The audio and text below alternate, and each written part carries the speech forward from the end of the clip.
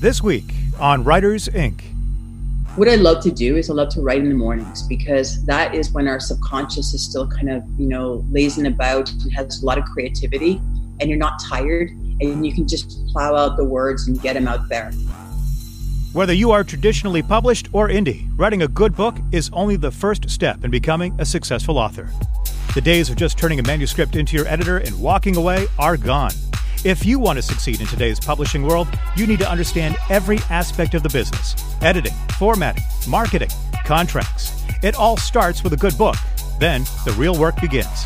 Join international best-selling author J.D. Barker and indie powerhouse Jay Thorne as they gain unique insight and valuable advice from the most prolific and accomplished authors in the business. The publishing world is changing, adapting. Do you have what it takes to become a full-time writer? If you're willing to do the work, we'll give you the tools. Get your notepad out. School's in session. This is Writers Inc. What's going on today, JD?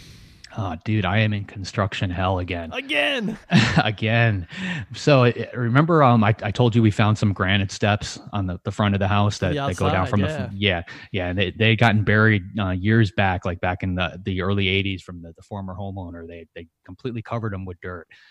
So we're getting ready to build a porch, and I've got the permit and everything submitted for the porch. And the initial permit got denied because they needed a whole bunch of calculations, which I've got like 99% of, and I haven't turned it back in yet. But we needed to figure out where those steps actually were in order to, figure out where the porch steps have to end, because obviously they have to meet up with the existing steps.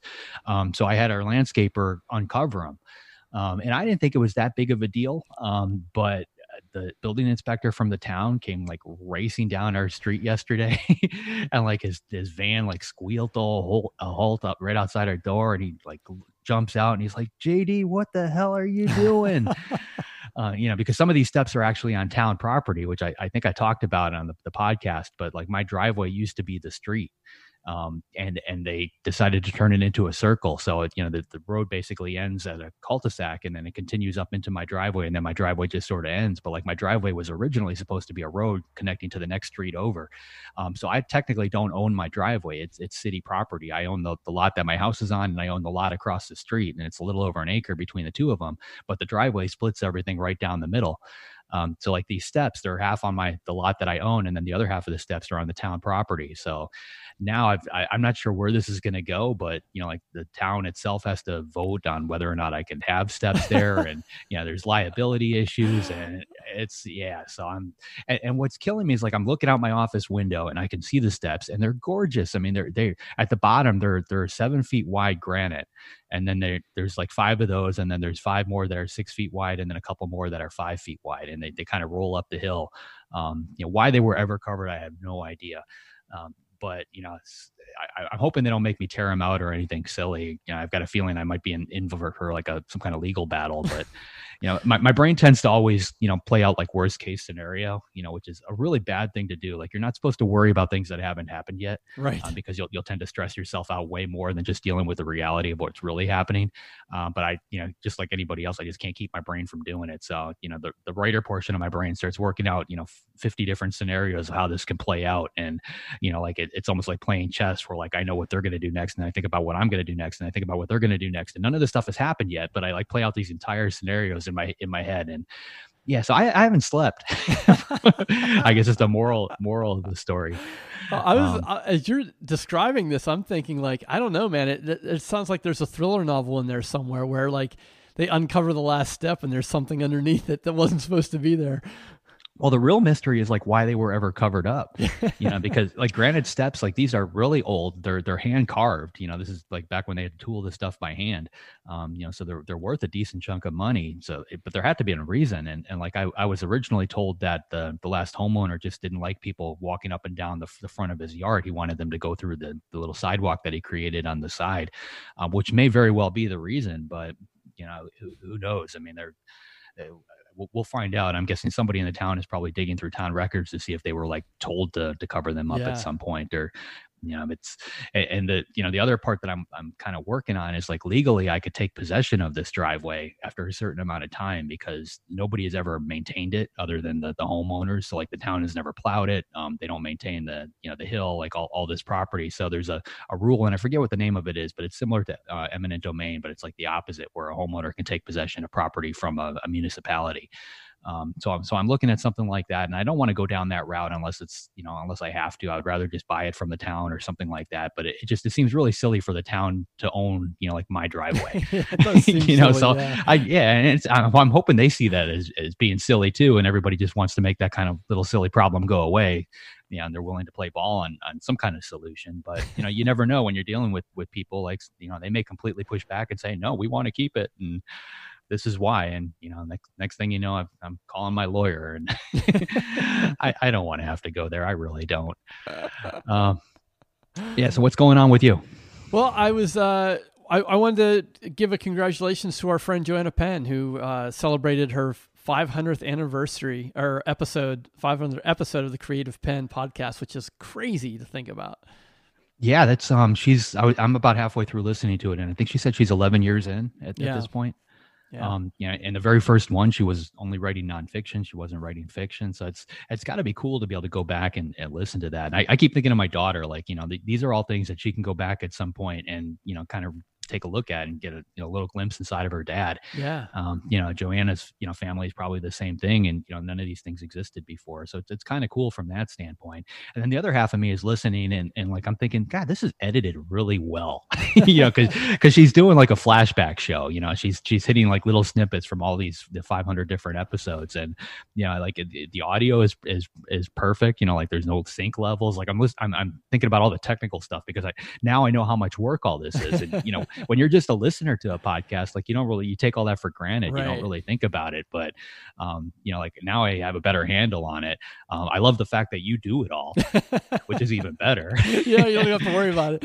Yeah, you somehow magically make it all work. But there's a ton going on there, and congratulations to her for hitting 500. I'm sure she'll do 1,000 if that's what she wants to do. If she wants to keep going. Yeah, I mean it's quite a milestone, and she's been doing it on the same show too. I think that's in a world where most podcasters last about 7 episodes, she's at 500, and that's an incredible accomplishment. Yeah, and it's cool to see the evolution of it. Like her show and the topics and the guests and everything just changing with the rolling times, because the indie publishing thing has changed drastically just in the last couple of years, let alone the last 11, 12. Yeah. Yeah, and like this is also something that I've felt, and I know you'll experience this as well. I'm sure Joanna went back and listened to those first couple episodes and couldn't believe it was the same person's voice on tape than it is now.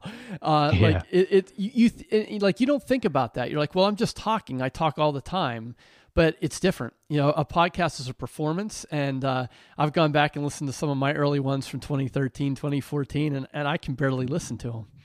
Well, I keep a running count of the times that I say on every podcast, and I see that number dwindling. The first couple, it was around 100 or 200, and I think now I'm around at maybe double, 24 or so. So it's getting smaller. So there is a slight change there.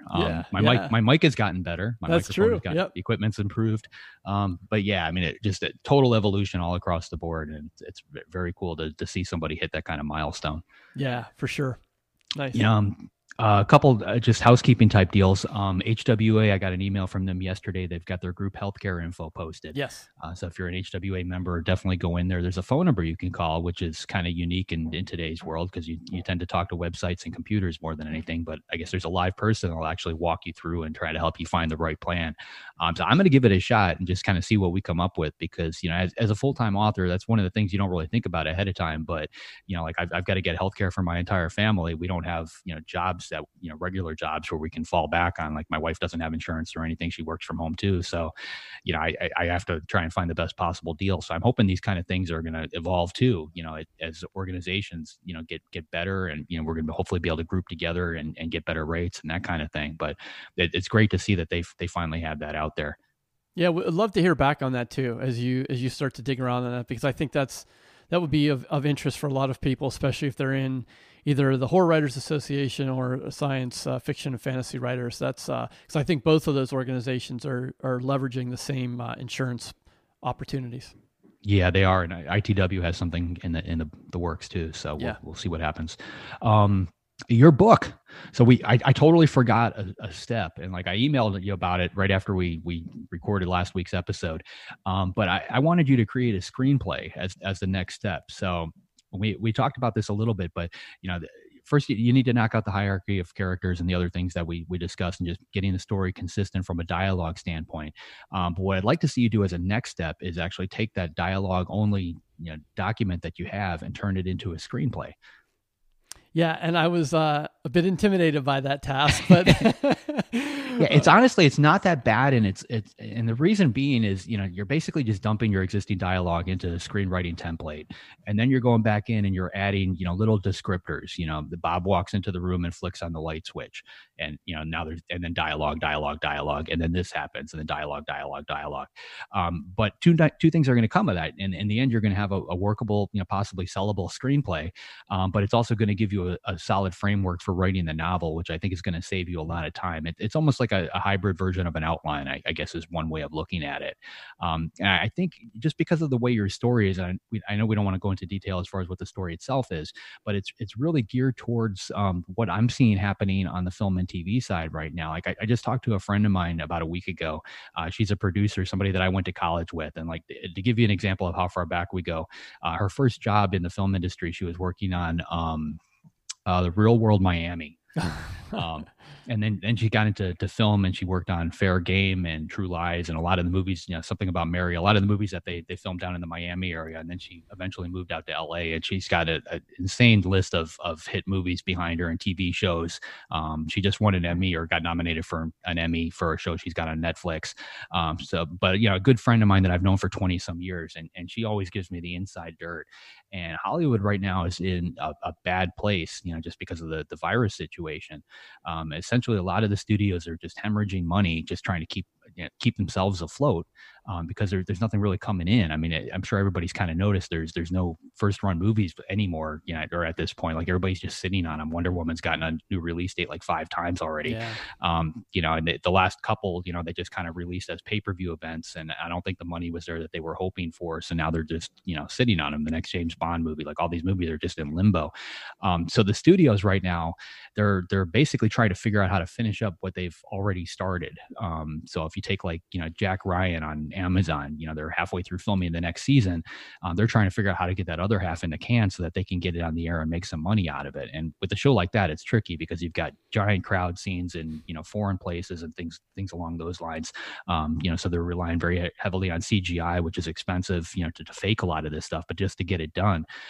But as far as new projects, they're looking at stuff, basically what can we film in isolation? If this virus doesn't go away, if we're still in the same boat a year from now, which, God willing, we're not. But if we are, they're looking at projects that they can film in closed-in environments, so very small cast or inside of buildings, things along those lines. And, without going into detail on your project, your story really does kind of fit that mold. So it's a really good time to be out there shopping it. So if you end up with a screenplay and you're able to shop it, that's great. If you're able to sell it, that's even better. Worst case, it's just another tool to help you get to the final product, which is the novel. Yeah, and I'm going to do it. Like, of course I am. As I was writing the dialogue only first draft, I was informally putting little snippets of character description or setting in between, so as a reference point for myself. So I think when I go to put it into the screenplay format, I already have some of that there. So I think that's going to work in my favor. I think what I'm more concerned about, which is probably not what I should be concerned about right now, is I know there are pretty set standards for screenplays as far as like page numbers go and like what scenes appear where. And like, I don't have any sense of that yet. So I just might, just dump it into a screenplay and not worry about that stuff until I get this first draft of the screenplay done and then take a closer look. Well, see, that's going to end up being helpful too, because some simple guidelines is usually 1 page of a script equals 1 minute of filmed television or film. So you want your screenplay to end up, less than like between 100 and 120 would be ideal, because that's just a little under a 2-hour movie. And as an author, it's not something I ever thought about. So like right now they're trying to adapt Fourth Monkey, which is roughly 500 pages or so long. It's a 2.5-3 hour movie if they were to try and film it as a whole. So they start looking at all these different things that they might possibly combine. Combine these characters, take this out of the story, change this, tweak that, to try and get it down to that time. So by going through this exercise, if you're able to you dump everything into screenwriting software, which Scrivener has a template. Final Draft is the standard, but it's fairly pricey. So I would probably stick with Scrivener. But you get it all in there. If you look at it and you end up at 200 some pages, it's too long to be a feature film. Now it could be a television series. That's always an option. But that might mean that there's some fluff in there. So if you can trim the story back even more, trim some of that fat away, you might end up with an even better book. Yeah. Yeah. So it's going to be fun. That's all part of this wild experiment. So I'm going to give it a shot. Yep, absolutely. All right. So who do we got coming on today? We have Kim Howe, KJ Howe, author of The Freedom Broker and reigning president of the ITW. She's somebody that I really look up to in this industry. If you get a chance to go to Thriller Fest, introduce yourself to her. She's always, out in the front, smiling and shaking every possible hand. She will bend over backwards to help out every single person that she meets in this industry. And I have yet to see her not do that. I mean, she amazes me, the generosity that she's got. And she's the kind of person like I try to emulate. Like if I could be just a little bit more like Kim, I seriously think that. And there's very few people, in the world that make me feel that way. And she is definitely one of them. So I can't wait to hear what she has to say. Yeah, it's going to be fun. And I think she's been the director of Thriller Fest for a long time, hasn't she? Yeah, I don't know the exact numbers. I know Thriller Fest, I think, is on its 15th or 16th year at this point. I'm not sure how long she's been president. I know she started off, if I remember correctly, at maybe running Pitch Fest or something along those lines, but I could be wrong there. But she's been part of that, that for a very long time. And then she moved on to the actual running of the organization. And it's just, again, it's her personality. It's just the type of person she is. She's able to wrangle cats and, juggle people like Lee Child right next to, somebody who's just trying to get through their first draft. And she treats everybody equally, which is just great. Yeah. So this should be a great conversation. You ready to get into it? Absolutely. Here she is, KJ Howe. Well, I attended my very first Thriller Fest this past year and had an amazing time. I got so much value out of the panels and the presentations. So I figured I have to ask you how you ended up as executive director. There's got to be a story there. Absolutely. I feel very lucky to have this job, and I've been working with ITW for about 10 years now. And I went to the very first Thriller Fest, and I thought to myself, what a great organization. I jumped in and I volunteered. And then as time went on, I was asked to be the assistant Pitch Fest director. Pitch Fest, of course. I did it. Yeah, I did that too. Aspiring authors. So I did that. Then I took over Pitch Fest as the director. And at that point, Liz Berry, married to Steve Berry, was the executive director, and she wanted to take on a different role in ITW. And so Steve Berry asked if I would have any interest in becoming the executive director for Thriller Fest. And I said, absolutely, I would love to. And it was the best decision I ever made. I've learned so much. I've met so many wonderful people. So it's been a joy. So I was there since the beginning, really. Yeah. That's what year was that? 2006. So. Okay. Wow. Yeah. So that's a pretty good run. You've been attending them up until the point you became the director then. Correct. Yeah. This will be the 15th year of Thriller Fest in 2020. Okay. Great. Yeah. What's the most difficult part of that job? Wow. Well, it's a great question. I love the authors. That's the easy part. And almost everyone's a joy to work with. I think, it really is making sure we have enough sponsorships. ITW is a not-for-profit organization, and it's the umbrella organization above Thriller Fest. And we don't take any dues, right? If you're a published author, you don't need to pay dues with ITW. So to manage that and have a conference, which you can imagine in New York City is rather expensive. Yes. We have to have sponsors, and we have to, charge for registration at Thriller Fest. And so I think that's the hardest thing, is to try to make sure that we're staying above, keeping our head above water and making sure that we're getting enough funding to keep going, because it's such, like, as you mentioned, and I'm very grateful to hear your experience was excellent. It's so profoundly life-changing for so many authors to attend Thriller Fest. Magic happens every year. And so we don't want to stop doing it. So really, yeah. So if there's any billionaires listening, we'd be delighted to hear from you. Well, speaking of magic happening, tell us what happened at Thriller Fest in 2018. Sure. Well, I mean, every year is fantastic, right? I mean, and we did have George R. R. Martin come. Is that what you're referring to? No, well, that was great, but I was kind of setting it up for you to do a little humble brag. Oh, okay. I see what you're saying. Well, okay. Let's put it this way. George Martin and I walked home with the same type of trophy, and it was mind blowing. Nice. Yes. Yeah. I mean, and I actually have a wonderful picture I took of George and I, that night holding our trophies. It was a very special memory I'll keep close to my heart forever.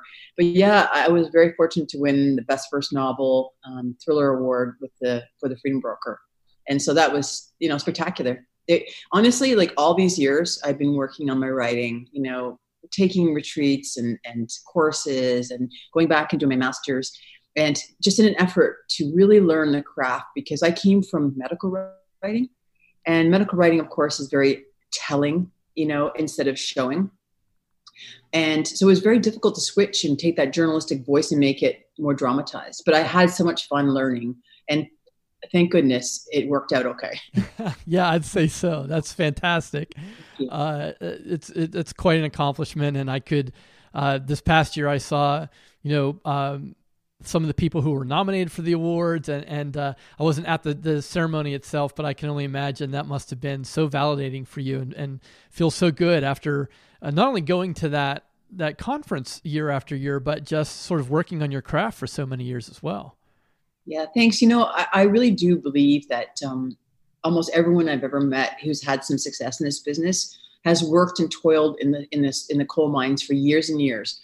It's not an easy thing to break into, and as well, the craft is challenging. There's so many aspects and nuances to the book. I think back to what before, when I wasn't taking writing courses, and I used to read a fantastic book and think, oh, that author's very good. And now all I think is that author worked their butt off. Right. It's funny you mentioned that. There's, I don't know if you're familiar with Carol Dweck's book Mindset. And for listeners who may not have heard about it, it's sort of a scientific study about the difference between people with a growth mindset and a fixed mindset. And they're exactly what you think, right? People with a growth mindset feel like they can always learn, they can always develop new skills. And people with a fixed mindset feel like, well, this is how I was born, and I'm just not good at math, so therefore I'm never going to be good at math. But I look at stories like yours, and I think it's so empowering and encouraging, because it's a growth mindset. And I took that approach with my kids. I would never tell my kids when they were small, wow, you're such a good drawer. I would say, wow, you worked really hard on that drawing. And right. I think that's the difference, right? It's the appreciation of the work that has to go into it. Yeah, I mean, and also I feel like writing is a journey, not a destination, right? You're constantly learning, and you're on this journey of exploration. And I sort of think, like you said, I love that, mindset idea, and having an open mindset allows you growth in all areas of your life. I'm an avid tennis player, and I keep taking lessons, trying to improve my skills in that area too. Great. Fantastic. And you received your MFA from Seton Hill University. Is that correct? Correct. Yeah. It's a great program. Yeah.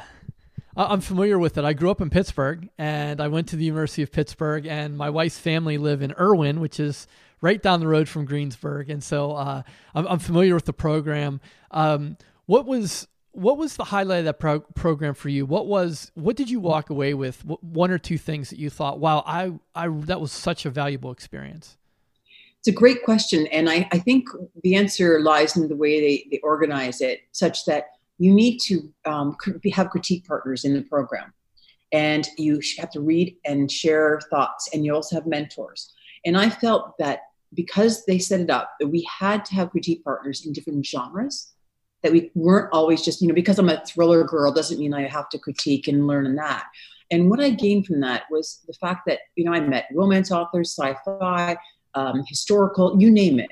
And each and every subgenre, I was able to take an element that would hopefully make my thriller stronger. For example, there's relationships in it. I gained a lot of knowledge from the romance writers about how to build that strong, sexual tension or the, conflict between two characters, right? And world building was a great lesson to learn from the science fiction fantasy folks. Yeah, I can imagine. those I know some of those folks personally, and they take that world building pretty seriously. And I don't know. See, this is weird. I write kidnap and ransom novels, and I've spent 6 years researching kidnapping. I've met some of the top kidnap negotiators in the world, former hostages, executives in the insurance industry that deal with kidnapping, a host of people. And I see that as world building for me. It's right. I'm so glad you brought that up, because I was like, I want to know more about the Freedom Broker series and sort of the preparation that's involved in that. So can you tell us some of the stories about what it would take to get these interviews and sort of, how you work that into the pre-production for the novel itself? Well, I always joke around with people that my hardcovers are a 3-in-1 and a great travel companion. Because hopefully, you're on a flight, you want an entertaining thriller, turn pages. Second, you're going to learn a lot about travel safety. So wherever you get to your destination, you'll be a little safer because you'll be a little more aware of what's out there. And the third one is that if else fails and the kidnappers are coming for you, you can use the hardback as a weapon, cracked over their head. But sincerely, I do love to be entertained and educated at the same time. And I try to inject that into my book so that people will put it down and think about some of the information they learned, as well as hopefully the characters, right? That, it becomes like a double whammy, that you're gaining knowledge and hopefully enjoying a little bit of escapism fiction as well, Yeah. But I feel very, very honored that these people have trusted me with their stories. Believe it or not, how I started out was I read absolutely everything I could on kidnapping and came to the realization that it wasn't even close to being enough to writing a series about this subject. And so I Googled kidnap and ransom conference, and there was one. Wow. It was 80 people in Miami, Florida at the Biltmore Hotel. And I was the only person there that wasn't involved, obviously, in the kidnapping world. And after the conference, the woman who organizes it came up to me and said, I have to be honest with you, I was really worried that you would be kind of shunned and sitting in the corner alone, because they're very, secretive and it's dark and, and she said, but every time I saw you, you were talking to someone. And I think what it is that I'd done my homework up front. So I knew the base level of knowledge, so I could ask, hopefully intelligent questions and really show that I wanted to learn about their profession. As well, I wasn't a journalist reporting on a case of theirs, right? I didn't want to say, okay, what about this case? How did you handle it? It was more like, no, let's go to the bar and you tell me how you tackle, what's your day like? Where do you travel? What are the biggest obstacles when you negotiate with kidnappers and these kind of things? And they got really into it and started telling me war story after war story. And from that, I kind of built contacts and then those people will say, oh, you know what, you should really talk to Bob. Go talk to Bob. And then they make the introduction. And that's the difference, because I'm coming in as an accredited person with, an established, kind of reputation of being professional and treating them, with great dignity, every, issue. And I also ask my experts to read my books before they come out. Oh, that's wise, KJ. That's very smart. Then I catch air, right? Yeah. So as you have and continue to do this kind of research and write these kidnapping ransom thriller novels, and you don't have to mention anything specific, but what are the tropes or conventions that you see in other books or television or movies that are completely wrong, that are just myths, and you just wish creators would stop using those? That's a fun one. So at the end of the day, there's so much. First of all, I think when you write a fictional book, you have to have a bit of license with the truth, because in reality, kidnappings go on for days, years, months, like, what I'm saying, like endless. It could be a long, long time. For example, one of my, close friends who is a former hostage was held for almost 1,000 days. So, you're not going to make the book that long. Right. So you're going to shorten the time frames, things like that you adjust. However, one of the big things you see in movies, and it's for dramatic effect, is that the freedom broker or response consultant, who is directly with the kidnapper, never talks to the kidnapper themselves. And you see it in every movie, they're talking to the kidnapper, right? But what happens is this: the intensity that you need to have and focus when you're a kidnap negotiator, 24/7 you're on. So usually they rotate them after about 3 weeks, because you otherwise you get burned out. It's very intensive. You're with the hostage's family. It's the worst time of those people's lives. And so what happens is you choose a family member, a delegate that you feel is trustworthy, patient, calm, and can handle direction. And you train them on what to say and how to handle this situation. And this way, there's always one voice on the end of the line, and it's the same voice. And whenever the freedom brokers, sort of cycle out, one comes in, trains with the other, and then leaves. That way, it just avoids burnout for the people who are negotiating, and keeps one kind of building a relationship with one person that's a family member delegate. So that's an interesting one. Wow. Yeah. I was just watching the Chris Voss masterclass. Yes, I love Chris Voss. Okay. Yeah. Actually, yeah, he's brilliant. And one of my experts is a guy named Gary Nesner, who used to be the hostage negotiation chief of the FBI, and Chris worked for him. Ah, okay. So I'm curious. Like, it seemed like he did more of like bank holdups and that style of negotiation. Is that different than, say, the child of a senator who's kidnapped for ransom? Are those different types of negotiations? Yeah, that's a great question. And there are definitely different types of kidnapping. And it's unbelievable, the variety. For example, you have kidnapped for ransom. You have political kidnappings, right, where they don't want money, they just want, propaganda. You also have virtual kidnappings where there isn't actually a kidnapping, but you call someone, pretend that you have their loved one. Their loved one is unavailable at the time, they can't prove it, and they have a quick cash grab.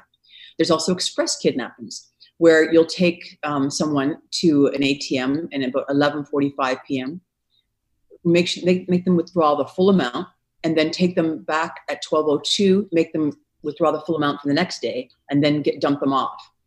There's also tiger kidnapping, which is when, let's say there's a bank, officer, or let's say a pharmaceutical executive that has access to either codes or, information, or a formula, for example, for a drug that you want.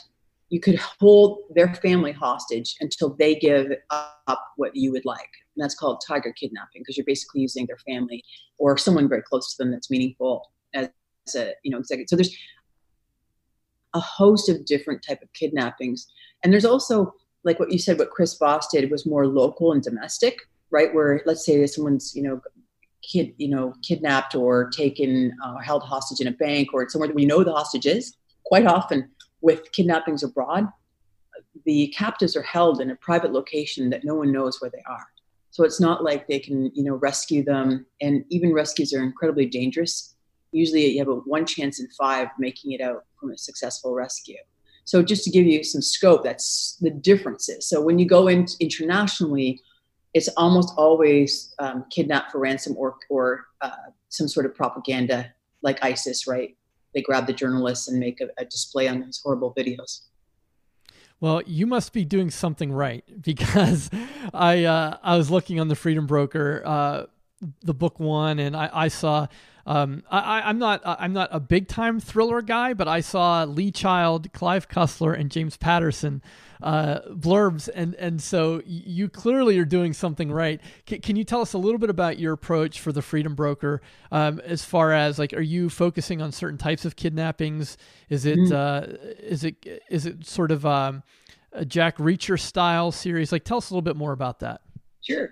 So I wanted to create an alpha female character, because we have the wonderful Jack Reacher, we have Jack Ryan, we have John Rain, and a host of other, very powerful male figures.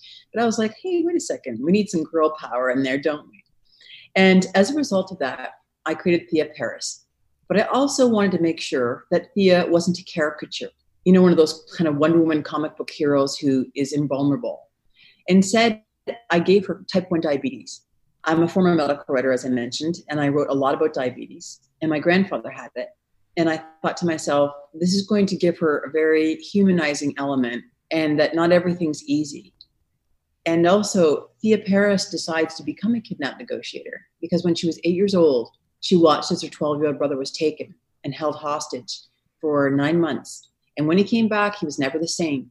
And for her, it was, I think, they talk a lot about survival guilt. This is kind of a similar thing where it's like his life could have been hers if she was the one taken. And she decides that, it destroyed her family, really, his captivity and what happened to him. He became a child soldier. And, it just wasn't ever the same. So the story is really a lot about Thea and her family and the background in The Freedom Broker to set the stage for the series. And you go to Santorini, Greece, Athens, and Zimbabwe. And I always try to visit the places in my books so that they're authentic and you can really feel and taste and sense the setting. Because I feel the setting is definitely a character in its own right. Yeah, excellent. And if readers want to know more about Tia, she's got a bio page on your website. Exactly. Like, is that really her? Well, let's talk about that a little bit. Your website, your day-to-day. I mean, there's all the craft stuff, and we can geek out all day about story and the research that you do. But what does your day look like? Just on any given day, from the time you get up to the time you go to bed. What type of things or activities are you doing, and how are you managing the business side of things? Yeah, that's great. I'm very busy because I basically have 2 full-time jobs, right? I'm an author and I'm running Thriller Fest as executive director. So it's a busy schedule. What I love to do is I love to write in the mornings because that is when our subconscious is still kind of, lazing about and has a lot of creativity, and you're not tired and you can just plow out the words and get them out there. And I tend to do the administrative side of my life, whether it's Thriller Fest emails or, social media for KJ Howe or a variety of other things I'm involved in. I'm actually part of Rogue Women Writers as well, which is a group of 8 women who, blog, and we all write kind of, this sort of kick butt fiction. So it's really endless, and I never really stop working, but I always take a break during the day to either play tennis or go to spin class, because I'm a big believer that, a sharp mind helps, if you go to exercise, you get stress relief and you also feel invigorated. And quite often, if I have a plot issue, I've written myself into a corner, exercise is the way I get the answer. So true, right? I hear that so often, whether you're swimming or biking or hiking, those things that you're getting hung up on when you're involving your body in something physical, the answers just sort of appear. Yeah, they say that rhythmic activities like swimming and running and cycling are the best ways to get the mind working, because it's sort of like you relax because it's overcome problems. Or actually sleep is excellent too. If you tell yourself before you go to bed at night, I really want to solve this problem, quite often you wake up with the answer. Yes. I've used that as well. That's a great idea. You just kind of think about it before you go to sleep, and then just let your subconscious work on it. Yeah. What are the types of things that you do to acquire new readers? How do you find the thriller fans who may not have heard of KJ Howe yet? Absolutely. I do a ton of book clubs. I love doing book clubs because I talk about travel safety. I, share my knowledge about kidnapping, which people seem to find interesting because it's not something that's commonly known. We talk about, different statistics and everything. I love doing talks. I also love teaching about writing. I was just down. I was very lucky to be invited as a keynote at the Atlanta Writers Conference. I also go to different conferences and speak on panels or do classes like BoucherCon and of course Thriller Fest and a host of other ones. Capital Crime in London is brand new. And so I try and always put myself out there. I think nothing beats face-to-face time with your readers and people, connecting with them on a different level. Now, you also have to make sure you have a strong presence online because of today's world and it's so digital. And I really enjoy that. I'm on Twitter, Facebook, and Instagram. And I'm just, always looking for new ways to reach people. I've also done, because Thea Paris has diabetes, I have also reached out to the diabetes community, and I've been very honored that the American Diabetes Association, Freedom Broker, and Skyjack in there, because they felt it was an authentic portrayal of diabetes. Wow, that's great. That's that's going to be so empowering too, because I'm sure there are millions of people with diabetes who very rarely get to read about a main character or protagonist who has their illness. Very true. That's one of the reasons I was really motivated to do this, because if you think about a thriller genre, or actually any genre, how many books can you say that the protagonist has a chronic illness? Because I struggle. Like I was thinking, Jeffrey Deaver with Lincoln Rhyme, he's a quadriplegic, so that would be one.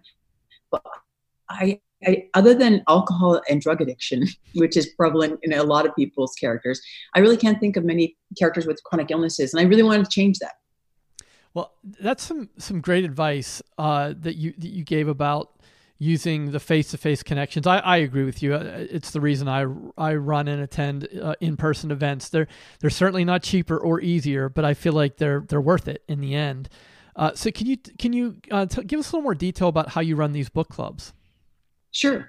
Well, I get invited, to, and I've done it on Skype, and I've done it in person as well, because it's really nice to be able to do it with Skype, because you're in their living room. They set up a nice TV screen, and you can do it and interact with everyone. They have it so you can see them as well. And obviously in person is always better, but sometimes, I'm in Toronto and they're, in Chicago. And so it works out really well.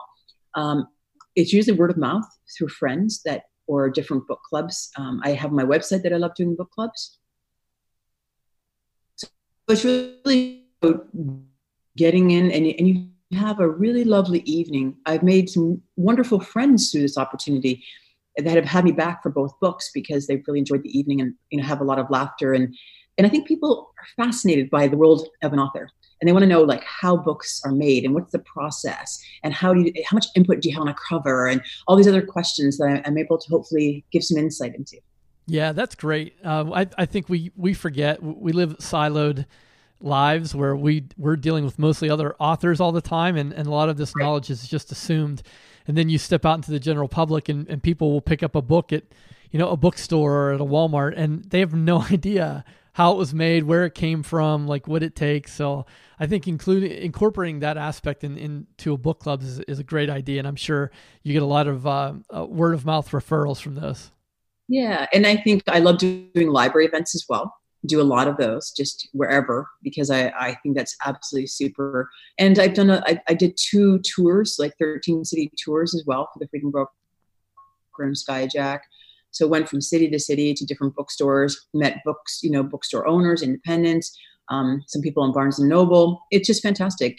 I really believe that, that even in our age of online, everything's there. I really feel that connecting with people face to face changes it all, because once they know you as a person, it becomes very different. It's not so much this name on a cover, it's a person. Yeah, couldn't agree more. I feel like we may have touched upon this, but it's sort of a standard question I like to ask every guest on the podcast, and you can answer it however you want, but I feel like the publishing industry is in such a state of transition right now that this is kind of an interesting question. So what is your approach to the business of writing? And you can answer that however you want. Mm-hmm. Well, if I was going to advise someone who's new, is that what you're sort of saying, or just that? Yeah, sort of like, you're an author, but you also have to be a business person. So, what is your approach, your method, your values around being a business person? Okay, that's good. First thing I would say is you need to pick a topic that you're incredibly passionate about, because for some reason, mine is kidnapping. We won't go into the psychology of that one. But sincerely, you need to, because if publishers really love series, because when someone discovers you in book 4, they can go back and read the first 3, and that results in a lot of sales. So series are so hot that if you're going to be involved in a series, you have to make sure that the subject matter is absolutely gripping to you. And that's why I've really, delved into kidnapping and feel I try to become a specialist in that. So that's what I would say to someone. I would say, look around and see what's missing, because there's plenty that's missing. I didn't want to write another, police procedural because I wanted to do something different. I wanted an alpha female because there really wasn't one out there that I could see that was doing this. I also didn't know of any main characters who were kidnap negotiators. I also didn't know any characters who had a chronic illness. So try to be fresh, try to be different so you can develop your brand, and try to do everything you can to improve that brand and spread that brand. For example, like I said, I've become very good friends with many people in the kidnapping industry, and I'm always trying to do travel safety talks. So I'm using the knowledge I've gained through the hard work and research I've done to help other people. And I think if you can have a nonfiction angle and help others somehow, that it's much better than just saying, hey, read my book, right? I think you need to think about giving and not taking, and hope that people will say to themselves, hey, listen, that was very interesting. I think I'm intrigued to read intrigued enough to read the book. But you can't, there's nothing worse than a hard sell, even if it's vacuum cleaners you're selling. And I think the best thing in the world to do is just to intrigue people with nonfiction elements of your novels. And everyone has them, right? Everybody has nonfiction elements in their novels. Do that, and then use that as a platform so that you can become an expert in some way, shape, or form. All right, Kim Howe. Little side note here. Clearly, this was recorded a few months ago, prior to the pandemic and the cancellation of Thriller Fest and her promotion, so to speak. So, I just want to set the context. Yeah, and I'm gonna have to reach out to her and just to see if we can help her out with her connection, because her phone kept cutting in and out there. But yeah, I mean, she's again just a wealth of knowledge. I mean, some of the things that she threw out there, I had no idea she got her MFA from Seton Hill. When I lived in Pittsburgh, a lot of the authors that I got to know over there were either teachers in that program or they were students there. So that's a great MFA program if you're looking to get involved there. And she also mentioned that how everybody has worked in the coal mines before they found success. And that is so true. Yeah. I have yet to meet the author who writes a book, right out of the gate and hits like the New York Times bestseller list or a huge advance, gets the movie deal where everything just lines up perfectly. I've had so many stories just written about me where it says I'm an overnight success, but they leave out the part where I've been at this for 23 years before that. Things in this industry are just like anything else. They tend to move really slow, and then all of a sudden they don't. They're fast. And I think Stephen King had mentioned at one point, you've got a lifetime to write your first book and 6 months to write the next. And it's very similar to being on a roller coaster. Like the beginning part of your career is, that ticking of the car as it's climbing the hill. And then you reach the top of that hill, and then it doesn't slow down. Once you go over it, it gets faster and faster and faster, and you just have to hold on for the ride. But if you get a chance, talk to any author, because they all have a backstory about all the horrible things they had to do before that first novel hit. Yeah, I mean, she was really clear in talking about the importance of working on your craft and always learning and having a growth mindset, and exactly what you're saying, that it's a long game. And like, if you want to get rich quick scheme, becoming an author is not the best path to get there. No, it's definitely not. What was that book that you mentioned on mindset? Because I definitely want to check that out. Yeah, Carol Dweck. It's Dweck. The book is called Mindset. And it came out about 10 years ago, but it's sort of the gold standard in looking at the differences between growth mindset versus fixed mindset. Yeah, and it's so true. And I'm just going to throw a quick example out there. My wife is crazy smart. Like, she amazes me sometimes with some of the things that she comes up with. But when she was little, she had trouble with math. And and when I say little, this is like maybe 3-4 years old. Her mom told her, it's okay, if you're not good at math. And she said that a couple different times through her life, and basically gave her the impression that, you could still do very well if you're not good at math, which is good. But she kind of drilled into my wife's head that, like, she would never be good at math just because of the word choice that she used. And at a very young, age. And, to this day, my wife still struggles with math, and I know it stems from, like these early childhood developmental things. And I as a parent now, like, it's something that we talk about quite a bit, and just how you you congratulate your child, how you reward your child, how you point out what they're doing well and what they're not doing well at. It's so important that you get those kind of things right. So I'm going to check out the book just because it's going to kind of help me, dealing with my own daughter. Yeah, it really does. And even, as a classroom teacher and a parent, just that one little thing fundamentally shifted the way I helped kids, which is, you don't focus on what you consider to be their natural talent or natural ability. Instead, you praise the effort that it takes for them to produce whatever they produce. And that reinforces the idea that, yeah, I have a growth mindset and anything I'm willing to work at, I can improve upon. It doesn't mean like, if you work every day and throwing the football, you're going to win the Super Bowl. It doesn't mean that, but it does mean that you can make improvements and you can change and learn throughout your entire life, and that you're not just bad at math for your whole life. Right. Yeah. And it's weird how these tiny little things that you can tweak in the early developmental stages of a child can follow them for the rest of their life, whether it's good or bad. Yeah. But just to get back on track here, because I'm taking us way off in the weeds. She brought up that she reads different genres, or she likes to pull from different genres, and I think that's huge, because I know a lot of authors that don't do that. They tend to read what the style that they write. So if they like to write action adventure, they read nothing but action adventure.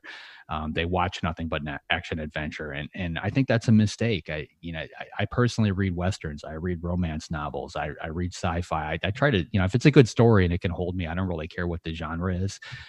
But if you're writing a horror novel, there's a good chance there might be romance involved in that novel. And if you're reading romance novels, you're going to get it better. You're going to learn how to tell that part of the story a little bit better than you might have if you didn't. If you're just getting that same knowledge just from reading other horror books that might have a touch of romance in them. So I think that's diversifying like that is huge as an author. One of the other things that she threw, I wrote down famous first words. Let's go to the bar, because anybody who's ever gone to a writers conference, like every deal that I've ever put together at a writers conference has taken place at the bar. Like that is the place to hang out, and you don't necessarily have to drink while you're there. I mean, I'd fake it at this point. A lot of times, I'll get a glass with some water in it. But like that's it's so easy for an author to just go and hide in your room, because we're all introverts. We don't want to socialize. But I personally force myself to go hang out at the bar, because that's where people kind of let their guard down. They're willing to talk, and a lot tends to happen there. So it's in the corporate world, I think it's let's go to the golf course. I think in the writer's world, it tends to be let's go to the bar. Yep, so true. And like I said, this was filmed or recorded prior to everything changing, but and the value of the in-person event, and that's going to come back at some point. Like that's a question of when. It might look a little different, feel a little different, but I love the way Kim uses book clubs and how she's connecting with readers at in-person events. And I think that's something we should all be remembering in this time of Zoom and online lives, that we are going to get back to that at some point. Yeah, book clubs have been huge for me. I for every one of my books, I create a list of book club questions. They typically end up getting printed in the paperback, not in the hardcover, but they put them out later, and I always put them up on my website. And I make myself available to book clubs as much as possible, because you're sitting down and you're talking to 10, 20, 50, 100 people sometimes, especially when you can do it, on Skype or Zoom or one of those types of services. You can speak to a large group, and every one of those people, they run out and they tell a friend about your book. So it's a great way to get in front of audiences. And I actually learned about this from a woman who wrote a book called The Memory Box. And her name is escaping me, which is kind of ironic considering it's a book about memory. But it was an indie published title, and it hit the New York Times bestseller list. And she credited book clubs for getting it there. And it's so true. I mean, they're able to do that. So seek them out. I have yet to find a good source of book clubs. Like I'd love to find a list of book clubs, or a way to get yourself in front of them as an indie author or a traditionally published author. But as far as I know, that doesn't exist. So if somebody knows of one, I'd love to hear about it. Yeah. And slight tangent. You reminded me, you recommended that I read the Eddie and the Cruisers book. And yes. I'm halfway through and I can't put it down. And what I've noticed in there is the dialogue is so great. It is, each character has their own way of speaking that you don't need any tags or anything to know who's talking. It's a fantastic book so far. Yeah, I don't know why I'm so hooked on that particular franchise. I don't know if it's the music, if it's the story from, because the book is just as good as the movie, and the movie has been a favorite of mine since I was a kid. I was literally listening to the soundtrack last night with my daughter while I was getting ready for bed. So it's like there's something about it. Maybe it was just a perfect storm of all the different things in my life that all kind of came together, like that style of music with that particular story. But it's told so well. The book is slightly different from the movie, but for the most part, they kind of captured it. And it kind of comes back to what we were talking about earlier, where if you take a book, you have to sometimes combine things and tweak little things in order to make a story come across. And Kim touched on that as well. Like if in her world, the kidnap ransom world, there may be 10 people involved that do different things, but in a book, you're going to want to trim that down to maybe one person or two. So a good example of this is if you've ever watched the show CSI. The people on that show, they've got, there are 5 or 6 main cast members that tend to do virtually everything. But in real life, that's probably 100 different people.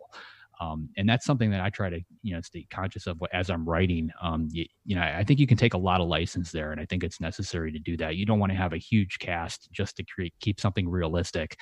So you got to figure out where that line is with your own story. But an author should never be afraid to combine characters, and job titles or positions or things like that into less characters in order to get the story across. Yep.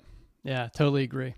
So Kim was just fantastic. I was so thrilled to be able to talk to her, and she hung out afterwards and helped me work through a plot problem on the project we've been talking about, and just was so helpful and gracious with her time. I really appreciated it.